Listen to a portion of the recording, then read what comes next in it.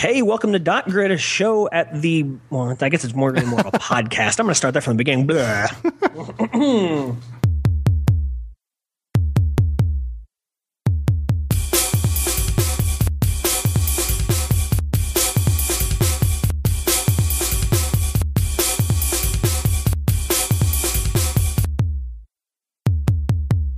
Hey, welcome to Dot Grid, a podcast at the intersection of the analog tools you love and the digital tools you're probably using to listen to podcasts. My name is Will Fengi. I am one of your hosts. One of means there's more than one of me. The other more than one of me is my creepy Californian doppelganger, Mr. Andy Welfley. Andy, how are you? I'm good, although I have to say I listen to my podcast on vinyl. So, well, of course. Well, you work for Facebook, and you'll have to share with our listeners the most hipster sentence ever here in just a second. But, you know, someone as hipstery as you would listen to your podcast on vinyl.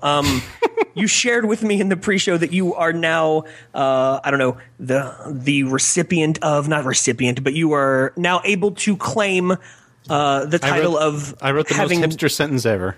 You did, and it's a true hipster sentence. Which is the barista at the coffee cart on the roof of my office listens to my pencil podcast.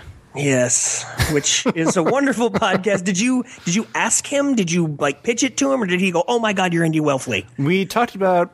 I can't even remember why. We talked about pencils a while ago. I think it's because I was holding a Blackwing, and he recognized it. And I told him that I had a pencil podcast. And we didn't really talk about it more than that. I think I may have told him the name of it. But that was last week. And this week I came back and he was like, "Hey, that was a great podcast. I love the one about moleskins." And I was like, wow, that's amazing. He went out and found it and listened to it. You recruited a listener.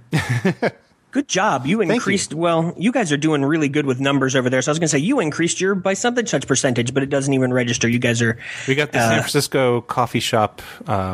listeners demographic. Rooftop coffee shop demographic nailed down. Well, that's at least you're identifying your audience. Oh, well, I am excited about this week for two reasons. First and foremost, we get to announce the winners of our Baron Fig giveaway, which had a great turnout. I was really happy to see everybody talking about why it's important to invest in high-quality products like a Baron Fig notebook. So we get to announce the winners to those and Andy Welfley. Oh, I guess, three reasons. Also, we have our first sponsor, which is a company that you and I are both big fans of that we believe in. We'll be able to tell you a little bit more about them here in a minute.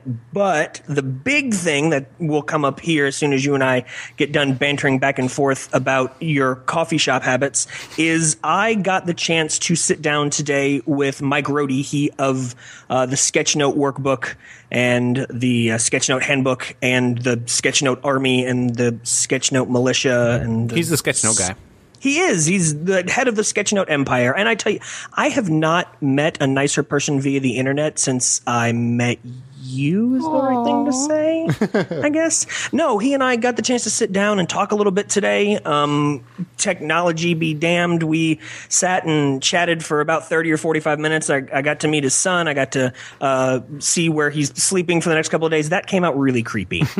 No, I didn't actually see where he's sleeping. We recorded in the business center. That's what they're calling them now. The business center of the hotel where he is. He's here in town in the Nashville area because he is going to be at the Skillery, which is currently a co-working space and a continuing education, adult-style classes kind of place where my wife is taking calligraphy and sewing classes and stuff like that there. He is actually teaching, and I did not know this, his first publicly available course on sketchnoting. I was under the impression he'd been doing that for a while. It's amazing to me that you can teach something like that because I have tried sketchnoting and I just can't make my brain do that. No. I can doodle or I can take notes, but I cannot sort of meld the two of them. No, I think it would appeal a great deal to kind of the younger demographic because I see my students being able to multitask and do many things at once between listening to music and writing, or their attention's always a couple of different places. But no, I can't do it, and it's not just because I can't draw a straight line without a ruler. I don't have the concentration to be able to take in what people are saying and be able to put it out in anything that I feel like I'm missing something. He was on, I don't know, I have not yet heard the interview, but he was on Command Space back when Mike Hurley was at 5x5 talking about sketchnoting, and they talked a lot about doodling and how when teachers sort of like crack down on students trying to doodle while they're listening to a lecture, that's actually kind of a bad thing to do because you are exercising the part of your brain that processes speech and pictures while you doodle. So if you doodle and just sort of listen passively to a lecture, you have better retention rates. I don't stop my kids from doodling because, again, A, you got to pick your battles. Yeah. And B, I mean, I not only do I agree with that, I don't know what they're doodling. I don't know if they're drifting off and they're thinking about it or if they're thinking about the thing that girl said to them in the hallway 20 minutes ago. I mean, like, not my issue, but now that I have, the scientific proof to back it up. And in small world... Go ahead. I was going to say I used to draw spaceships back when I was in class listening to lecture. I used to doodle spaceships and little like aliens. I did UFOs, like the round ones, like the 1950s style UFOs. Yeah, like a. Somehow I just ended up drawing that kind of oval. Nice. Mm-hmm. I was going to say in Small World podcast giveaway guest sort of synergy. That's a great word, synergy. Use that at parties, impress your friends. Mike was actually one of the guests, along with Joey from Baron Fig, and one of the gentlemen that does the dry erase notebook style thing. You've heard and seen of this, I think. Oh yeah, I think. Yeah, they were all on Pencil versus Pixel this past week, as guests talking about what makes a good notebook and what makes good note taking and things like that. So we have a Baron Fig giveaway. We have Mike Rohde, and we're on a podcast. Nice. I have to listen for that. I've never heard Joey's voice, so I would like to. I've never heard his face. I would love to try to see you try to hear his face. Yeah. That would be a wonderful thing. If you get a chance to go to New York, you should definitely try to get set up with them, too. You can go see Miss... is it Weaver, or am I going to... Yep, Caroline Weaver. Yeah. Good. I thought I was going to pull a Johnny and get her name wrong. Yeah, you can go see Ms. Weaver, and you can go see Joey, and... Oh, I definitely... We're trying to nail down the date for that trip, so I definitely have a large list of people I want to meet. Okay, you're going to probably do a little bit of work and a lot of meeting and visiting, and... It's okay. It's networking for Facebook. Yeah. If you're just spreading the word about this little startup based out there in San Francisco. Yeah. Good for you, man. Just taking it to the streets for the people and whatnot. But yeah, so I got a chance to sit down and talk with him, which we want to give you an ample opportunity to listen to after this, but we need to take care of some business first. Let's talk about some winners. Because all of our listeners are winners, Andy. Oh, absolutely. So they're all winners. They're all family. We all love them immensely. So last week we had a giveaway contest. We have two. I can't remember what is it again. 2 Baron Figs. 2 Baron Figs and 2 packs of Confidants. Yes, or apprentices. Sorry. So it's So we have a Confidant notebook each, and then 2 packs of apprentices. Parentheses? 2 packs of parentheses. 2 packs of pocket notebooks. Yes, that one. And 2 wonderfully sized notebooks. I've been using mine for about 2 weeks now, and it is I don't know, it's contagious. It's the only thing I want to write in. Yeah, which is awesome. They talk about how high quality they are, and opening mine was like opening a Christmas gift. Mm-hmm. Like my hands were shaking a little bit, and I was like, I don't know. I come from the baseball card collecting generation, and the things are worth so much more if they stay sealed up. And that's exactly the impulse I fight with field notes. Oh gosh, I'm sitting here staring at mine. I reorganized my desk so that I have the container that I keep them in it being used as a monitor stand now. Mm-hmm. So I bumped my monitor up, and now I get to look at / stare at / drool over all of my do we call them K-hears? Is that what we're calling them? I don't know. Cahiers is what Johnny calls Cahiers. Yeah, my small, about approximately 3x5 or 3.5 by 5.5 notebooks are all here. I've got the ones you sent me. I got a whole bunch of field notes, of course. I got some of the banded apple carnets in here, which I'm going to talk about again in just a minute. I got some of the ones. Don't you mean Bandy Tapple? Bandy Tapple. Andy Welfley, Bandy Tapple. I don't know. Now we have to put a link to that podcast in the show notes. Every time I see Bandy Tapple, every time I see Banded Apple in my head, I just say Bandy Tapple. I just can't help it. I just can't unsee that. Yeah. So it makes me smile when I hear it. We have 2 winners of that giveaway. Thank you, Baron Fig. Thank you, Baron Fig. Thank you, Random Number Generator. We did the super scientific method of taking the tweets that people made to us and to Baron Fig talking about why they like to invest in quality equipment. We assigned them numbers and ran them through the random number generator. We came up with Daniel Taub, T-A-U-B, who said, 1 is likely to continue enjoying a well-made item long after the initial outlay is forgotten, which is very well said. It's very, very much true, and it speaks to high quality, high dollar things and high quality, a little bit less expensive things. Because if it lasts for a long time, does it really matter what you pay for it? Absolutely. And then the other one is Cameron Bardell, who says, the reason I invest in high quality products is that I believe that the tools you use show how much you care, which is very true. A lot of intentionality goes into picking your tools if you really care about it. There's some other good ones too. I'm just going to go through the list here and read some of my favorite. A lot of rhyming. Yeah. Some of the ones that we got this time. Yeah. Nathan Stone, buy once, cry once, buy quality gear and enjoy the little things in life. That was a good one. Completely agree with that. Buy it nice or buy it twice. I think that was my favorite. Yeah, that's a good one. That one kind of gets stuck in your head. Buy quality because it allows those people to continue making things we love. Well, yeah, that speaks to small business. Mark DeFilippo, I completely agree with you. Yeah.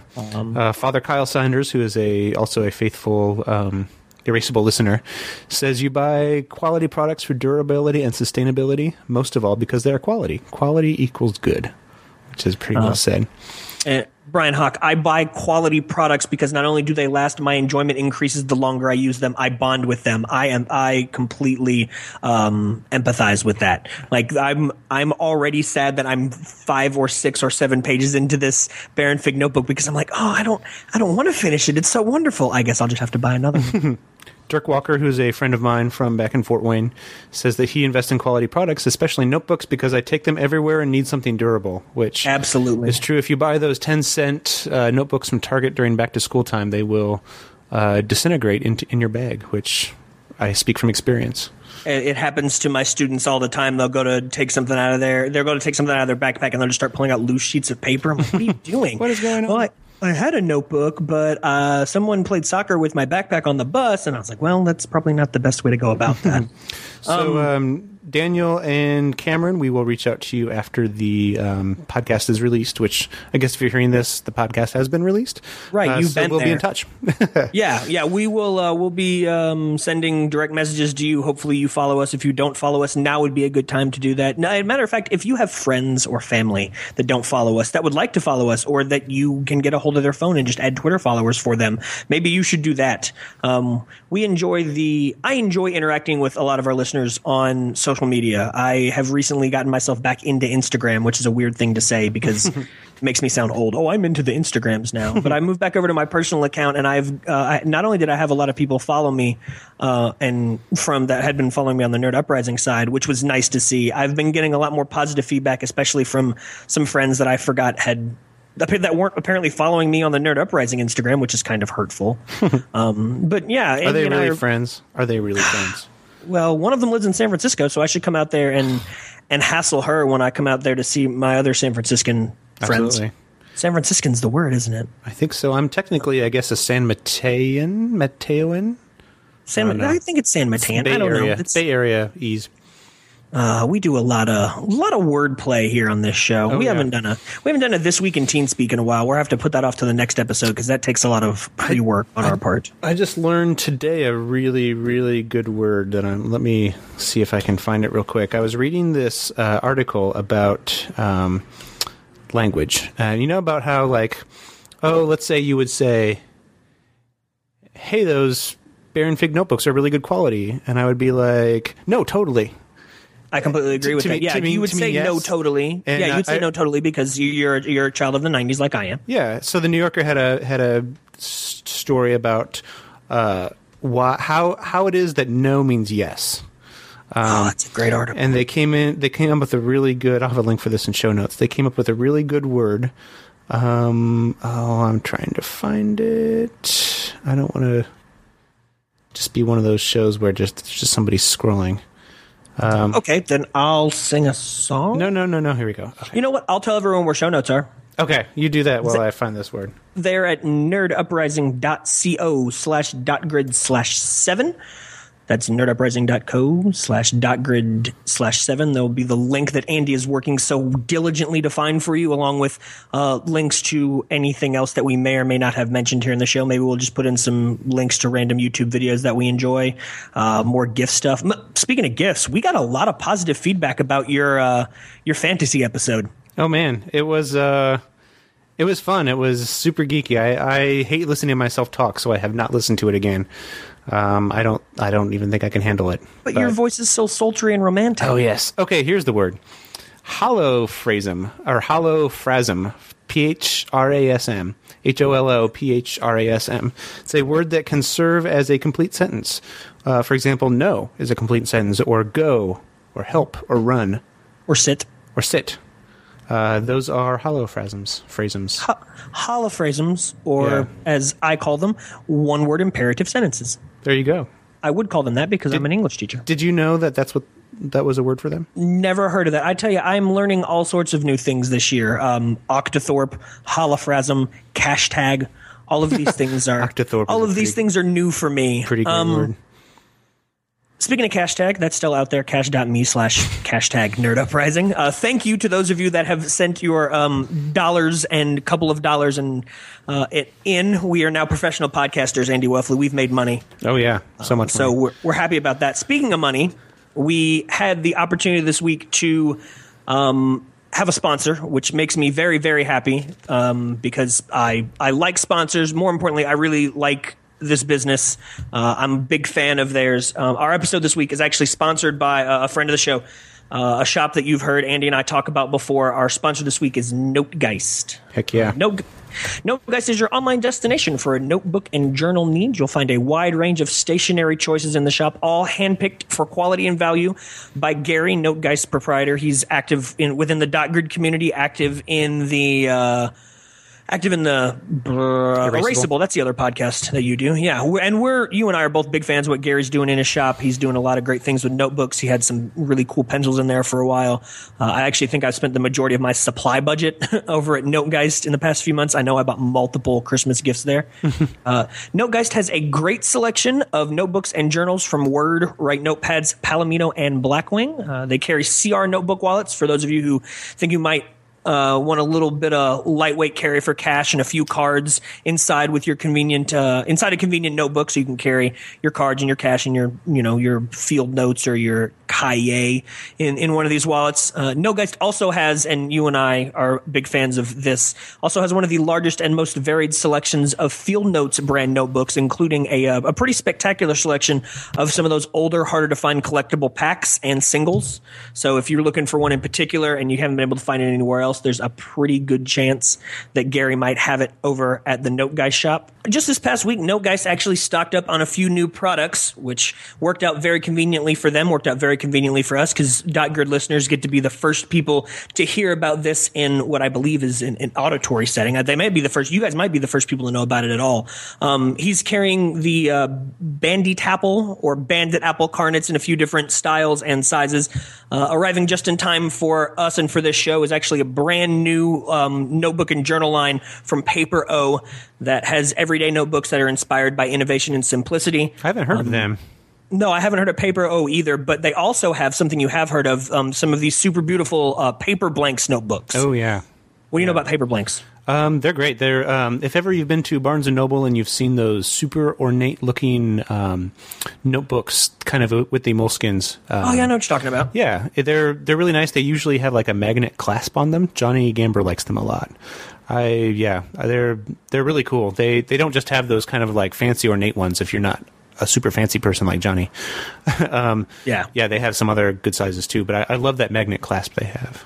Yeah, well, it's just another testament to the wide variety of stuff, and not Andy, Gary Scott over there at Notegeist. As a special thank you to our loyal .grid listeners, we worked it out with Gary so that if you place a Notegeist order in April, so during the month, and you enter the coupon code .gridpc, DOTGRID, P as in Paul, C as in cat, .gridpc, not only... Go ahead. What does the PC stand for? PC means for pretty... Podcast. It does stand for podcast. I just got that. Yeah, .grid PC for podcast. Not only if you enter that coupon code, not only will you get a shipping discount within the United States, which is awesome and well worth the coupon code anyway, you will also get, are you ready for this? Andy Welfley. I am ready. If you place a No Geist order in April, which I'm going to do probably directly after this podcast is over and after every one of our listeners gets done listening to it, so I imagine I'm going to be in hock up to Gary, up to my nose. Not only will you get a shipping discount, he will also send you a free random field notes notebook. So a random one.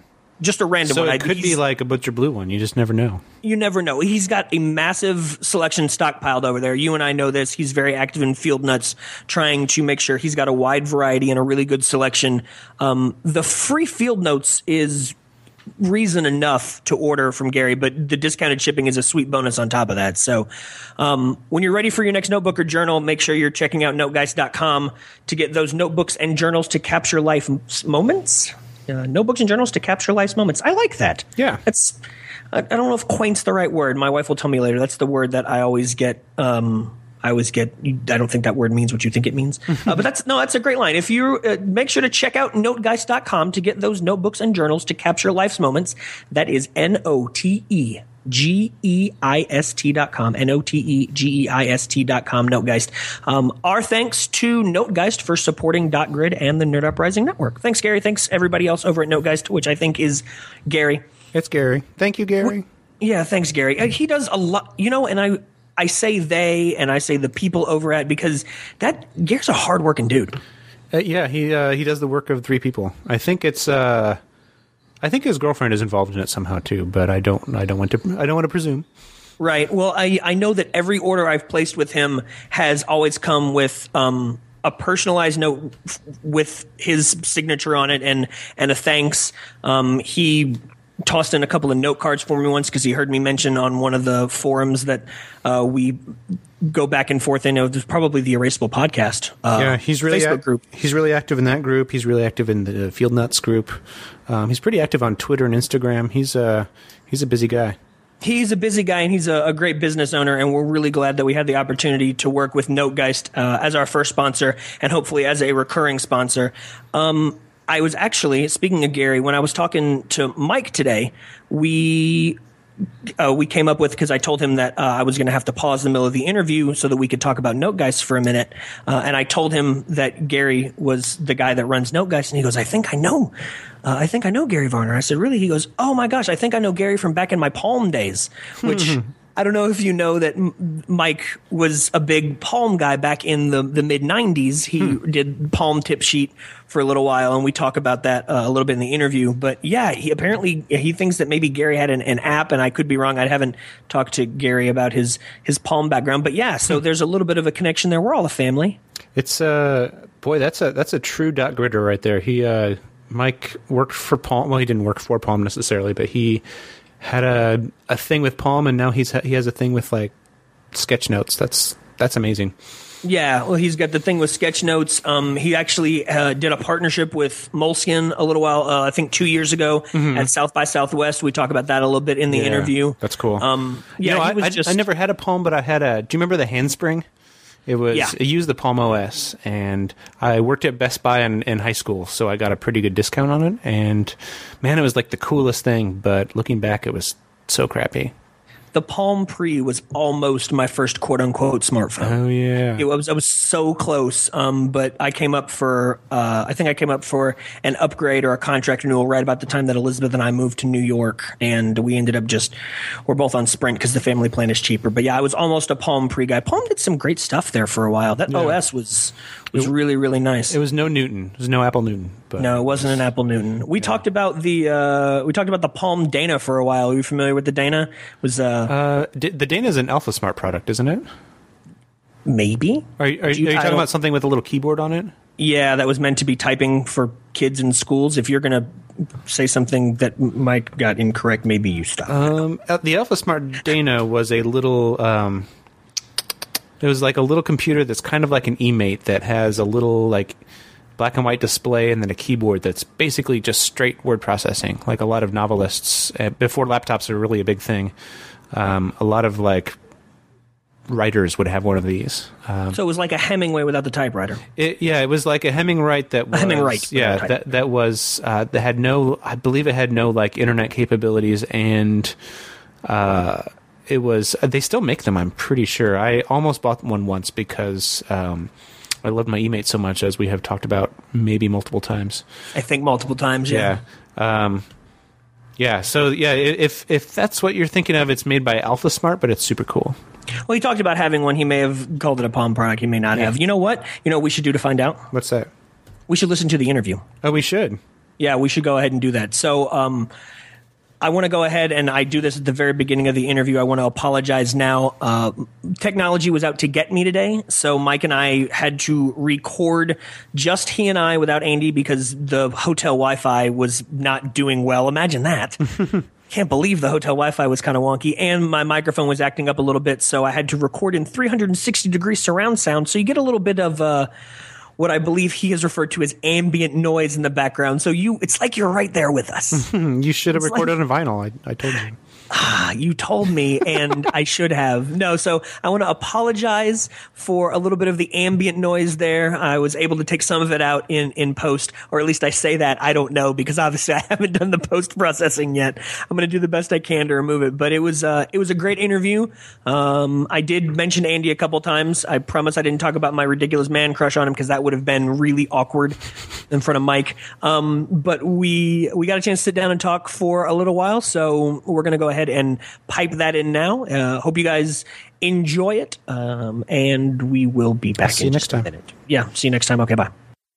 Hey, all right. So I am here with Mike Rohde, the general of the Sketchnote Army himself. We're in a lobby here at the hotel where he's staying in Franklin, Tennessee, getting ready to do a Sketchnote workshop at the Skillery in Nashville. So we apologize ahead of time for any audio quality. Also, I need to make sure I continue to face the microphone because I continue to do this and get a little bit quieter. Mike, how you doing? I'm doing good.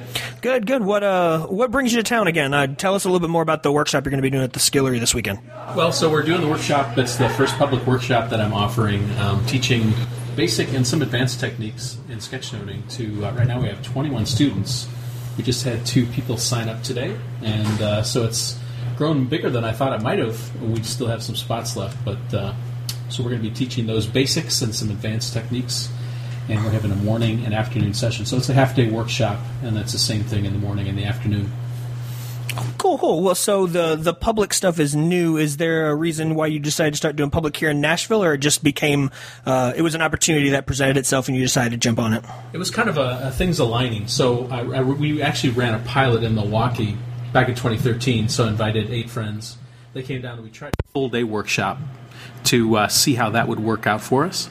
And it went really well. We learned a lot, and we realized after myself doing single 1 hour and 2 hour workshops, mini workshops around the country and around the world, that smaller was better. And I felt like a half day was a really good number of hours for us to focus on the basics and some advanced techniques. And this was the first opportunity to try it. Actually, Matt Ragland, who's a guy here in Nashville, recommended the city because he knows the area and he thought there would be some interest. It was a big enough city to support something like this. And I thought so as well. I loved Nashville when I was here 10 years ago to visit a buddy of mine. And my brother lives up in Georgetown, Kentucky, which is only about 3 hours away. So the gears started turning, and we decided, hey, let's visit my brother and his wife and family for a weekend, spend Easter with them, and then hop in the car on Monday or Tuesday morning and roll into Nashville, and then have the rest of the week here, and then cap it off with the workshop. So we sort of tied a family vacation for spring break and a visit with my brother and the workshop all into one thing. I like multiplying things when I can do that. Yeah, it's good to save gas money and make sure that if you're doing a loop trip, you can check more boxes than just, I went down, I did a workshop, I came home. Right. You planning on doing the workshops in any other cities? You have anything else scheduled for public workshops yet? So right now we've got a workshop that's planned for Prague, Czech Republic. It's at the Icon Conference. I'll be doing the keynote there at the end of April, and a workshop that's the 25th and 26th of April. And then right now the next one on the radar is Chicago. So I'm in talks with a location right in near downtown Chicago, and we just have to work out the details, pick some dates, probably in June, and then we'll make that public and do the next one. Well, that sounds great. If I was in Chicago, which I'm not, obviously I'm in Nashville, but those of you in Chicago, if you're interested in learning more from the Sketchnote General himself, that might not be such a bad idea. First of all, or not first of all, but thank you again for coming on the podcast today.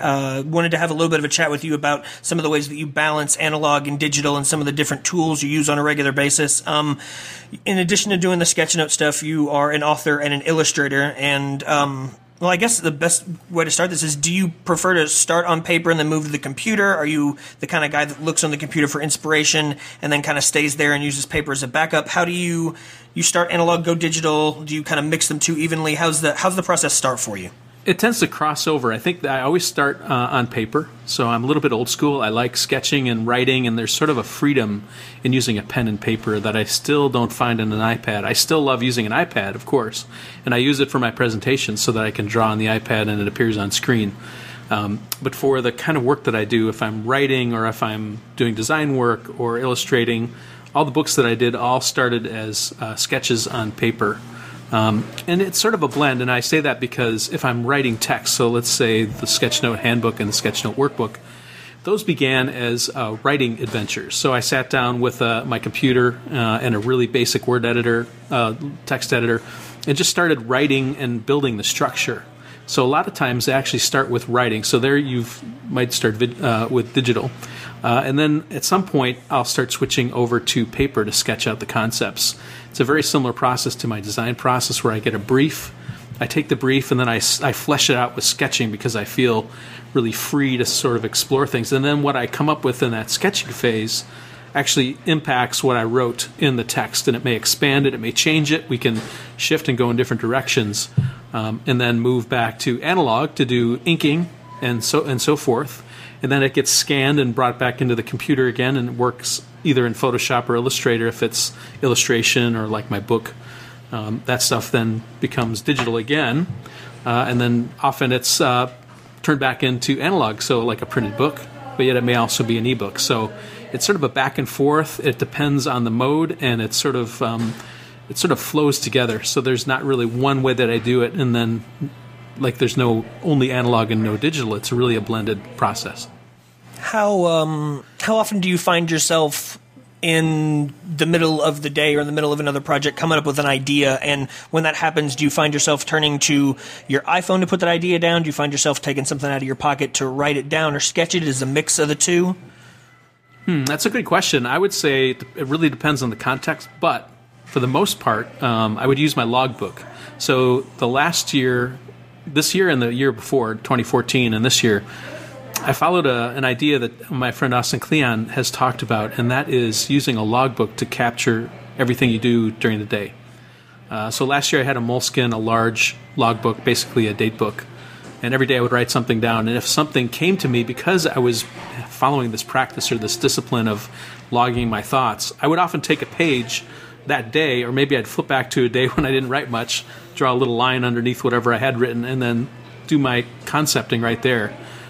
Just to capture those ideas in a really raw form. And then from there, it could move into a notebook, or it could be written up as text, whatever it was that I was trying to produce. So often, it'll go into a logbook, but there's times when I'm not with my logbook, or the logbook is at my desk or something. And if I do have my phone along, I'll use something like Byword on the iPhone and just write some notes, and then that'll sync over Dropbox to all my devices, so I can come back to the Mac, and if I want to expand it, and turn it into whatever it's going to turn into, just a way to capture that. But I prefer drawing and writing by hand over that. So I would say if I have an option, I would choose to write and draw first, and then use the phone second. Okay. So you said you had a Moleskine the last 2 years. Am I right in remembering, and I could be wrong, or have you switched over to Team Hobonichi as well? Yes. Are you carrying one of those too? I just switched to the Hobonichi this year, and I've really been happy with it. It's really funny when I purchased it and it came in the mail, because you had to order it the year before. I compared it to the large Moleskine diary, which is pretty large pages. I thought, how am I going to get used to this small book?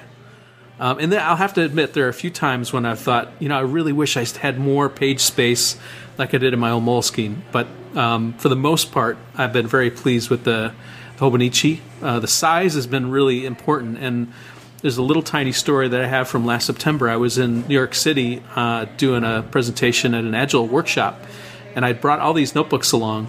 And the one book that stayed in the hotel that we didn't haul around with us was that logbook, because it was so big and so heavy.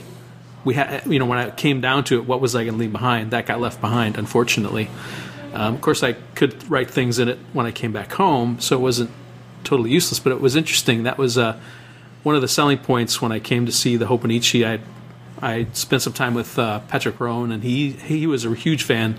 When I saw it, I realized that there could be huge advantages to having a smaller book that I would more likely not leave behind. Mm-hmm. And that was my choice to switch to it, and I've been very pleased with it. Yeah, that's actually why I was looking over here to my right earlier. A lot of times I carry mine in my bag. It's actually at home on my desk right now, but I picked one up from Anna Reinhardt from Well Appointed Desk. She has decided to move away from that and into a different system this year, so I have one that she sold me right around the new year, and it stays at home on my desk. And I have also picked up a Patrick Rohde technique of journaling before I go to bed at night. So that's typically when I do my daily page. I have the field notes in my back pocket that I carry as my regular word book. Also a Byword fan. I flip back and forth between Byword and editorial. Are you a guy that's back and forth between editors like that on your phone and the Mac, or are you typically Byword and Byword only? It's kind of a blend. So lately I've been using Ulysses, and I know Ulysses just got released for the iPad. I've not purchased that yet. I've been using it for the Mac since late last year, and I quite like the metaphor, sort of the layering levels that Ulysses had. And I think when I looked at it when I was writing the book, maybe I just didn't understand how it worked. And I had the assumption that you had to dump all your stuff into Ulysses and it made a database, when in reality that was one option. But there was actually the ability to read off a Dropbox folder, because I had been following a Merlin Mann approach of just having a folder in my Dropbox that's all my text notes. And that way, whatever device I'm on, I can get to it. So on the iPhone, Byword seems to work pretty well. And on the Mac, I'm typically using either Ulysses or Writer Pro or Byword. It's sort of it depends a little bit on the kind of writing I'm doing. I find that still when I'm writing something from scratch, Writer Pro seem to work really well for me. Mm-hmm. I don't know why that is, if it's the typeface or the mindset, because I've spent time in that writing books. When I'm writing notes, Ulysses feels more comfortable to me. So it's an interesting dynamic. It's funny how just a subtle little difference in what you're doing can have an impact on the tool you choose. And I think that's true even in the analog world of choosing between a pen or a pencil, or what kind of pen or what kind of pencil, or what kind of book or paper. So, those are all personal things, but they have an impact. Oh, very much. Andy is a Writer Pro guy. I know that's what he's been using on the Mac and on his phone when he gets a chance. I, unfortunately, as you can see, I'm running the Windows computer, so I'm running a mix of Resoft Notes, which is like Envy Alt, only not as cool. Sorry, Brett Terpstra. I'm doing the best I can. So I do plain text on here, and then I have been doing a lot of my composing. I do the Google Docs because it's just easier. A lot of the writing I'm doing is show prep, and it helps for us to be able to collaborate. Going back a second, you say between picking pen and pencil, paper and notebooks. Are you a pen guy? Are you a pencil guy? Do you have a preference? I know you're probably going to say it depends on the job, but if you've got them both sitting here in front of you, are you picking up something like a Blackwing? Are you picking up a fountain pen? Are you a gel pen guy? How do you... I'm not going to ask you to rank them because that's really impromptu and off the cuff. That would be a lot to do for one guy at once. What do you have a preference? Yeah, actually, you were right in guessing that it depends on the task at hand. I always carry a Pentel Energel 0.7 pen in my pocket.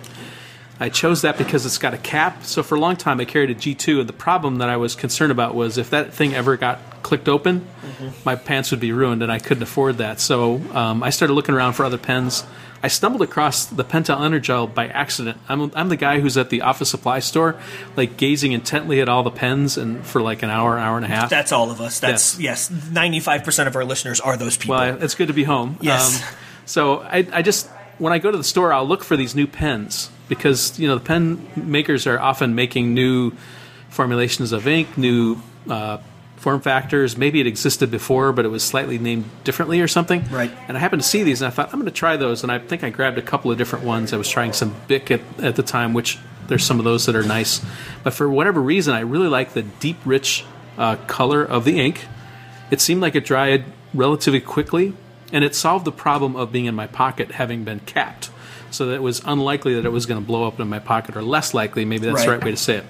So I really like those. I've used those for sketchnoting. I was using Uniballs for a while, and I had a bad experience with one, and that sort of drove me to try something else. Did it explode on you? No, I was in a sketchnoting session, and the ball was sort of getting hung up, and I didn't have, even the backup I had was having issues. Ugh. So that led me to focus on trying some other stuff, and I happened to have one of these Energels switch to it, and thought, this is great, I'm going to keep using this. So I've sort of had a journey across different pens, and I'm not real pen specific. I still like the G2, the Uniball. 207s are really nice, but for whatever reason, I've stuck to this because it fits well and it works really well.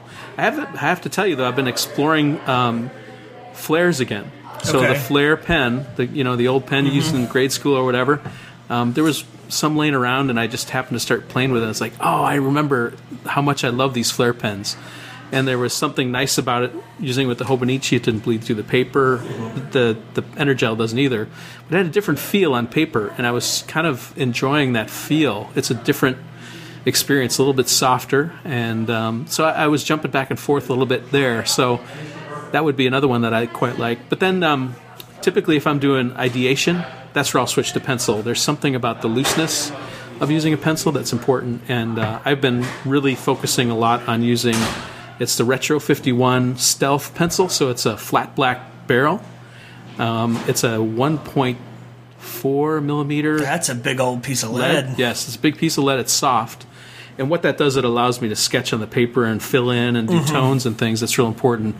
And it keeps me loose. So I think I would say if I were to boil it down to two approaches, one would be if I'm forcing myself to sketchnote or sort of think, I'll use a pen. If I want to feel a little bit more like I'm in a creative, generative mode, I might switch to a pencil. Okay. No, I keep looking over here to my bag, and I'm sorry, but I'm thinking, what do I have in my pencil box right now? What do I have stuck in my bag? Because when you carry a bag the size that I carry, I have this Timbuktu medium custom laptop bag, and it is 95% pens and pencils, I think. The computer fits in there, but it's really just a convenient way for me to carry things that I write with or write on.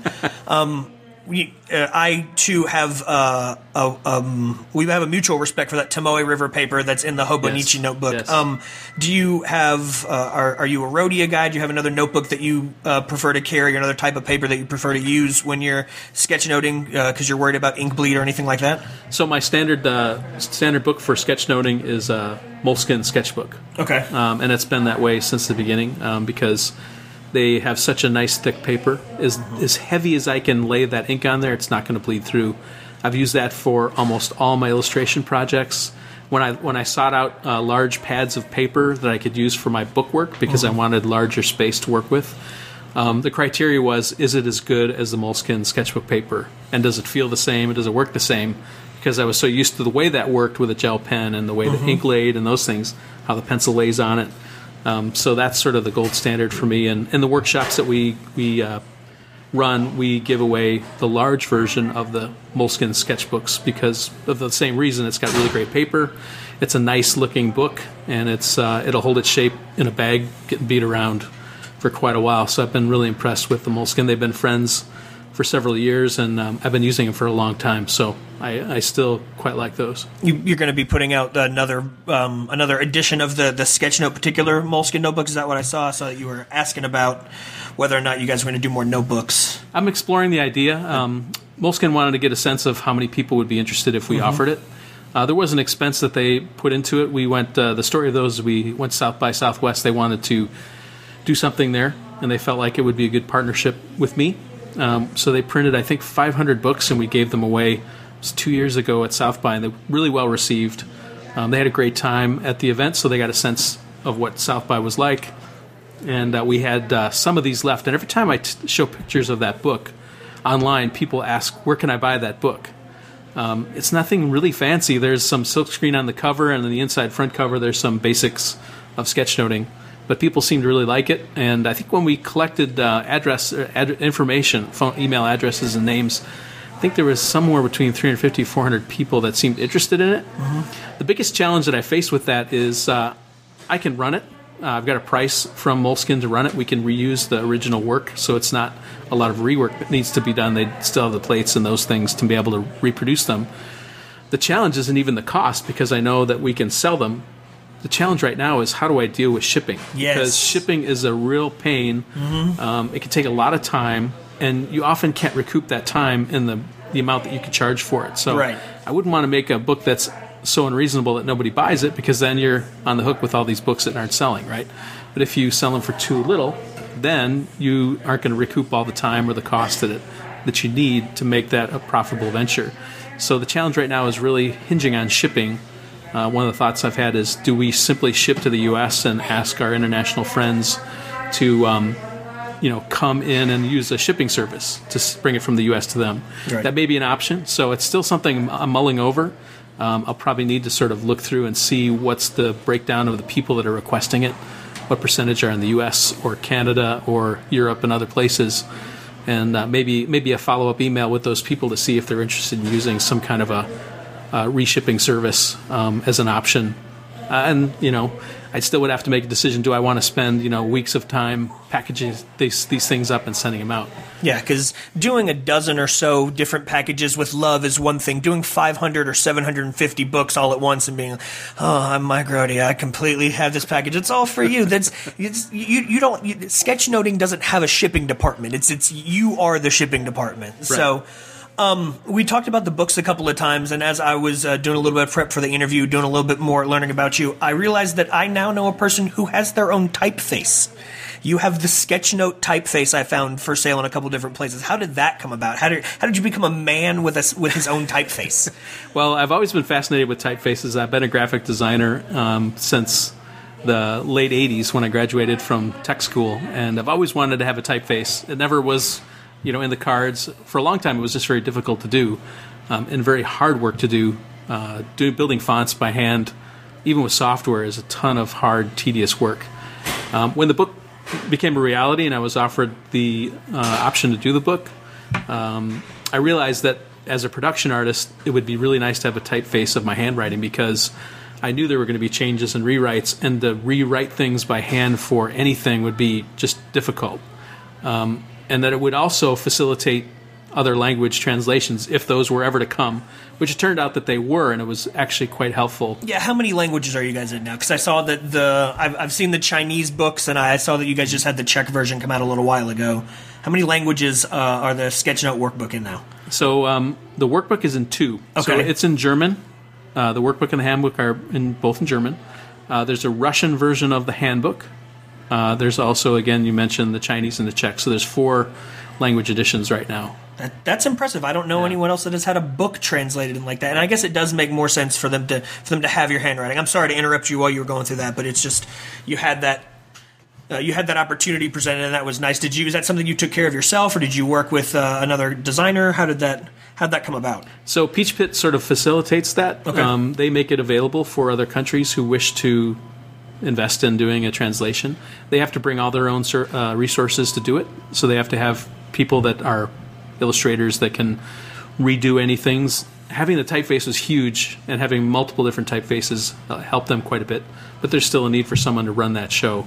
And that's really up to the publisher. They pay a fee to the Peach Pit, and then we share that fee, and then it's sort of out of our hands. That's the thing that a lot of people don't know is international versions. You sort of give them the rights to do whatever they like. It's kind of weird. Now, they can choose to come and seek your help, or they can choose not to. In the case of the Russian edition, they had a whole team of people, and they translated a lot of the sketch notes, the writing in the sketch notes, to Russian. And I think the Czech version may also be similar, so it's quite extensive. The German version was less extensive. There's still some English sketch notes. We commissioned some new German ones from German fans, so it's kind of a mix. And then, of course, all the text is German. So it really varied. The Chinese one obviously had to be redone completely because even my typeface wouldn't help in that case. Right. So, it really depended on the situation. And the German publisher really sought my help, and I was able to help them find some sketchnoters to fill in and do some work. Where the Czech and the Russian ones, they sort of ran on their own and got everything they needed, and now more in the end, doing promotion for them is what they need and the help they need the most. It's become sort of a tradition when we have our guests on, even though Harry is going to get upset because we didn't ask him to do it when he was here. We're not technically an EDC community. We're very much analog and digital, but I found that there's a lot of people that are interested in both of those communities that do crossover with the EDC or the everyday carry stuff. So it would behoove me, since you and I are sitting here in person, and I can call you on it if you're lying about anything.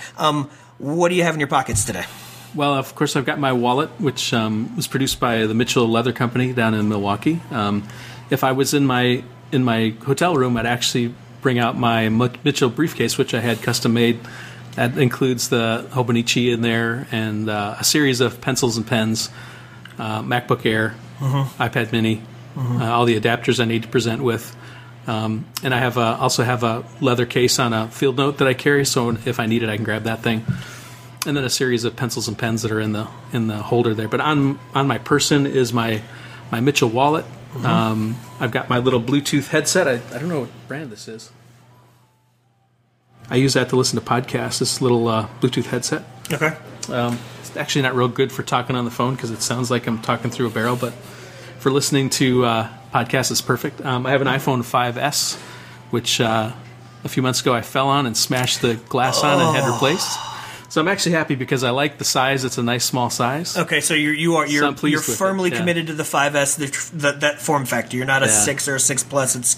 You're staying with the comfortable form factor for a while. Yeah, well, as long as I can afford to, because I think at some point in the future it's not going to be an option unless I want to go, unlocked or something. Which we'll see what happens when that time comes. But the guy that made your pour over earlier ran the timer for your pour over on an iPhone 4. Nice. Someone just offered him money for his iPhone 4 last week, he was telling me. He was like, nope, I love this one. I'm very happy to have it. And I was like, I don't know my wife had an iPhone 4 until 2 months ago, and she was not particularly thrilled that she still had one.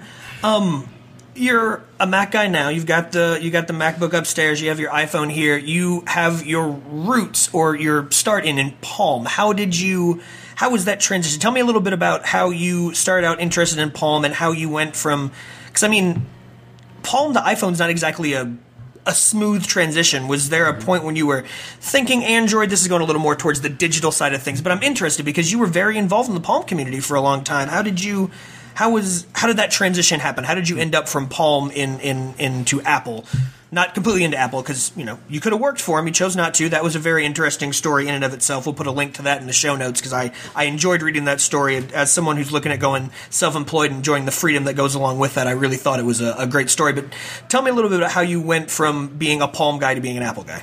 That's an interesting story because there is sort of a break in between. I was a Mac guy the whole time I was a Palm guy. Okay. So I was using... started with a Mac PowerBook Duo 230 for those old-timers who will remember that. It was a thing you could plug in like a VCR into a box, or they had these different docks that you could plug into. I love that thing. I still have it. In case anyone breaks in, it makes a very valuable weapon for a club if need be. Yeah, it's definitely it was a great tool for the time.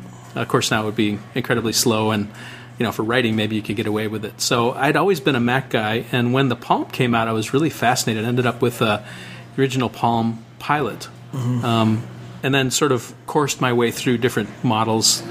I think the last one I had was a Sony. There was a visor in there someplace. So there was quite a few. I had a Dana. I don't know if you remember this. There was a device that was a keyboarded iPad a keyboarded Palm device with a wide screen intended for school kids for typing. I do remember that. Yeah, it's like a dark blue color. That was actually a great writing machine. So I had one of those for a period of time. I started using the Palms because I thought they were really fascinating, and I just started sharing information with a few friends, and it turned into this newsletter that eventually became the Palm Tip Sheet, which then eventually went from a newsletter to a website, and I sold it when my son was coming, and I just didn't foresee having a lot of time for it, and after doing it for about 5 years, it just sort of felt like it was running its course. Yeah, it wasn't as fresh as it used to be. Yeah, I wanted to write about more things. That's when I switched to blogging. That was 2003. Sold a tip sheet, and the people who bought it found out it was a lot more work than they realized, and they abandoned it after, I think, 2 or 3 episodes or issues.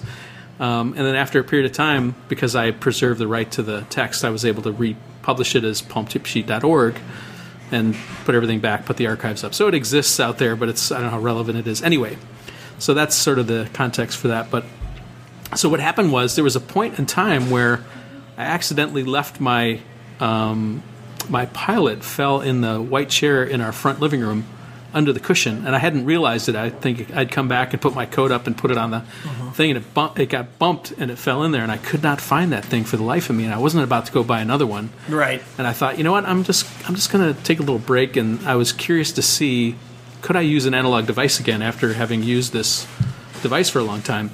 And so I got a Moleskine, and I hand drew like a weekly calendar in the thing. And it actually worked really well. The only thing I missed were, of course, the alerts. There were no alerts on paper, so I had to be a little more aware of that. But I found it a nice, refreshing change to go to this all analog approach. And then, of course, I think it was a month or two later, we were cleaning and happened to pull that cushion up, and there was the Palm. And so I started using it again. But I then started getting back into analog again. And it was not long after that the iPhone started coming out. I actually didn't switch to an iPhone immediately. I went to an iPod Touch and had a Virgin mobile phone that I carried as well. So I was a two-part guy, and I started using the iPod Touch as a pilot replacement because the software was starting to advance, and there was sort of a transition there. And then that led me to eventually get I think the 3GS was my first iPhone. I took it with me to Alaska on a vacation, was immediately convinced of its value, and still, again, I was doing sketchnoting of the trip at the same time. So it's always been sort of a combination of both. It's never been exclusive. There's always been a little bit of each. Okay, all right, yeah, I was kind of wondering how that came about, and I guess that's when you look back, that becomes one of those moments that you say to yourself, okay, why exactly did I transition from this spot to another? I remember there was one point that I, through some mistake or movement or something, that little pocket that's in the door of your car, I had a phone fall into that, and it was gone for like 3 weeks, and I was like, oh my God, I lost my cell phone. I think I was 17, and you don't go home and say, hey Dad, I lost my cell phone when you're 17. You're just like, oh no, I left it in my room, or the battery's dead, or something else. But I like to think that that's a really interesting impetus for changing over to things. It's not so much that, it's not a choice to go with one or a choice to go with other. It's almost because you're forced to due to the situation, and then you pick it back up and you go, well, I don't really remember how or why this was so great to begin with. I pulled a quotation from your site that I really like. It says, I have a passion for simple and usable design solutions. What draws you to being... well, first of all, would you consider yourself more of a minimalist, or is that being over-exaggerated? And along that line, what appeals to you most about the simple version as opposed to tacking on more usable and useful? And you can see my mock quotation marks. Why simple as opposed to something that's got all the bells and whistles? That's an interesting question. So as for the question of being a minimalist, I think I would like to be more of a minimalist than I actually am. I've got a house full of stuff, and this year we've been especially talking about just going through and clearing it out. I think, after you live in a place for a while, it can have a tendency to accumulate even with your best intentions. Gathers in the nooks and the crannies and the closets and the attics, and with a full family and 2 kids, I'm sure that there are things everywhere. Yeah, the kids really sort of accelerate the process. So I really like having a clean, minimalist structure. Like when I travel, I think is probably truest to how I would like to be, because I'm forced, there's a limitation on how much I can carry, more or less, because I'm the one that's got to lug it, right? So you're not going to carry 17 suitcases and a couple of briefcases. If you don't have a Sherpa that comes along with you, it's probably not a good idea to pack enough for someone else to carry. And I like simplicity because so often we sort of convolute and overdo things to solve problems. And I think sometimes when you're sort of forced to, you will come up with a solution that's a bit, duct tape and baling wire, and you sort of have all these things sort of hanging together. But I think there's something nice about boiling things down to a simpler idea that's helpful, because it gets you to the action part of it. Like, there's lots less in between the idea and the action. And that's actually was a criticism of the Sketchnote Handbook on a few Amazon reviews. They said, well, there's not a lot of content in here. It didn't take me very long to read. And I thought, exactly, that was the whole point of the book. It's heavy on visuals. It gives you lots of samples to see what other people have done. But the idea of what you're reading, the content itself, you should be able to go through that in a day and then do it. Like, the idea was that there was action at the end of it, like, be inspired, now do it. Right. And I think maybe that's tied into the whole idea of simplicity. Is the simpler the solution, the better. Like, I think a lot of times that's why I love paper and pen, because or pencil, because I can sort of make the things that I need. Like if I need to do a checkerboard, I can draw that out, or tic-tac-toe, or a lot of times when I do things like my book, for instance, I sketched out sort of page layouts to start things off, and then I went to the computer and built templates that I could print out based on the idea that I sketched. And then within those templates, then I would do sketching again. It just provided a simple structure that I could work within. So I think it's just sort of this idea of making things simpler, no simpler. Is that sort of the... as simple as it needs to be, and no simpler than that? Yeah. Last question, and it's tangentially related to that, but also brings into your design work. We look at some of the stuff that happened with material design with Android. You look at some of the stuff that happened when they brought in iOS 7 and some of the redesign there. Do you, in your work as an illustrator, in your work as a designer, see a push more towards simplicity in design as well as function? Because we talk about things like IA Writer and Byword and things that are. If it's fancy, you got to go digging for it, and if it's complicated, you've got to go in and turn those things on as opposed to turning them off. And design is kind of going that direction too. Is that something that have you noticed things getting simpler, or have you noticed things kind of still tacking things on just for the sake of having it? I think it depends on who's doing the work. Okay. I would say that there is a movement towards simpler solutions. I think for technology, there's a reason why that's the case, is because people are used to using technology. They're used to the way things should work, and there's less of a need to sort of explain things in graphic detail to users, right? So, and the idea there being, lots of people use smartphones now. They're used to the idea of flipping and touching and things happening in this touch sort of mindset, right? So that's where material design or iOS 7 and 8, sort of this simple, this idea that there's rules about it.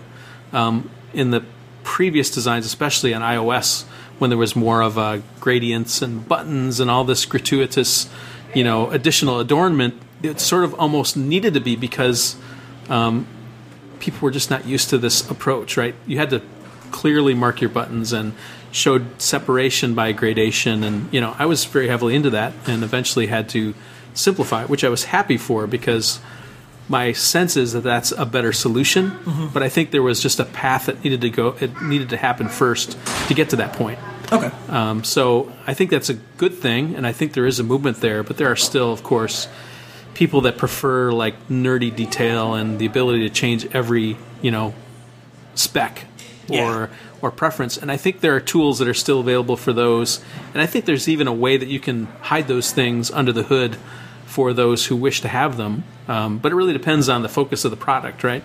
Yeah. Some products are focused on certain tasks and certain users, whereas others are more broadly scoped. So it really depends on what that tool is, who it's for, and what the intention is of the maker. So comparing IA Writer, they have a very specific opinionated view of what writing is about, where Ulysses, another one that we've mentioned, is much more flexible, and there's a lot more features and allows users to produce styles and things of their own. But those two products have different purposes. So it really depends on how you want to approach that.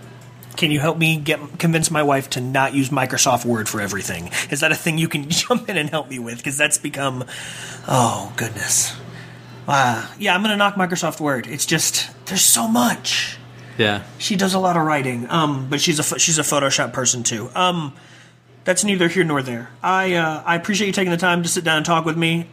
Thank you so much for doing everything. If you find out that Mike Rohde is coming to your town to do a Sketchnote workshop and you're not signed up, then you're making a mistake.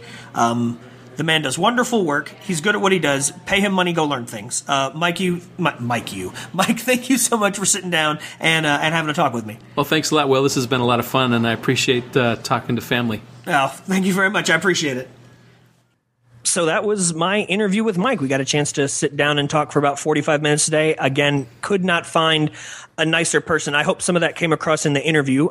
This is the first time I've done an interview without you, Andy Welfley. Do you approve? I do. He's super interesting. I'm a little jealous I couldn't be in Nashville to do it, but I don't think we quite had the budget for an air ticket out there yet. We didn't. And if we did, obviously we'd be paying for you to go to the Atlanta Pen Show in 2 weeks. Man. We should have just done a Kickstarter.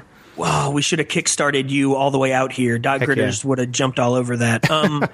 No, he was a great guy to talk to. I wish that you had been here. He was insistent upon doing it in person, which I think speaks to the quality of guy that he is. And he took time away from his family who traveled here with him, and we kind of worked it in before he was going to go have dinner with a friend of his. So it was really great to be able to sit down and talk with him. I feel like I am a better, wiser person having been around that. And I realize it sounds like I'm blowing smoke up, but I'm really not. He was really a great person to sit down and talk to. I did fail to ask him what the best way to get in touch with him on the internet was, so I will do that now. If you wanted to get in touch with him either on Twitter or on Instagram, his handle is the same on both. It is at ROHDESIGN, which is Rohde and Design put together in one word, which blew my mind the first time I recognized it. He's also at Rohdesign, ROHDESIGN.com if you want to go and learn a little bit more about sketchnoting or the illustration and design work that he does. Again, you've heard him talk about the process now. If you actually go and see some of the stuff that he's done, there will be a link. There's not a link on his website, but there is a link in the show notes to his typeface that they had created for the book, which, again, and I said it in the interview, I've never known anybody that has had their own typeface. I feel like, Andy Welfley, that is your new personal goal now that you've had a GIF workflow episode, maybe an Andy Welfley typeface? I have the worst handwriting, so maybe not. But I think I do have the Sketchnote typeface. Yes. Because I know that there's a regular and there's a bold and there's a squared version, right? There is, yes. A regular, bold, and a squared, and then there's like the equivalent of wingdings. Yeah. I think for those of old Windows folks. I'm not sure, but I think I either have or at one time had it. It's really cool. I like that he was able to reuse it for some of the books in the other languages, 4 languages now, which is cool. I know they're looking to try to expand a little bit more. I think he's got a really good thing going with this Sketchnote thing, Andy. I tell you, absolutely. Might have a history, or might have a history, might have a future in this. It's amazing, just because my mind just did not work like that at all. I'm so interested to watch him do that. Yeah, no, I didn't want to, because you don't want to poo-poo on a guest's thing in front of them. I couldn't do it. I can't draw at all, and I know that he says you don't have to be able to draw. You just practice makes perfect on it. And you and I have referred to before the kind of little tiny sketch notes that Patrick Rohn was doing in his Hobonichi for a while, and obviously he was getting a little bit better with them. But yeah, man, I can draw a cup of coffee and a UFO. There you go. That's all you need. Circles. Yeah. I meant to ask you in the pre-interview. Did you learn how to draw the UFOs from Commander Mark? I didn't. Do you know who I'm talking about? Who Commander Mark is? No, I know Commander Keen. That was a great computer game that I played for a while, but I don't know Commander Mark. So he was the captain, or I guess the commander of the Imagination Station, which was a kids show on PBS in the 90s, where he would draw, he'd go through and help you draw things, and you could draw he taught you perspective, and he would draw like little alien worlds, and he would draw, he would shade things, and he would draw flying saucers that kind of look like a bowl. There, yeah, he was pretty awesome. So like a Bob Ross for kids. He was kind of a Bob Ross for kids. Yeah.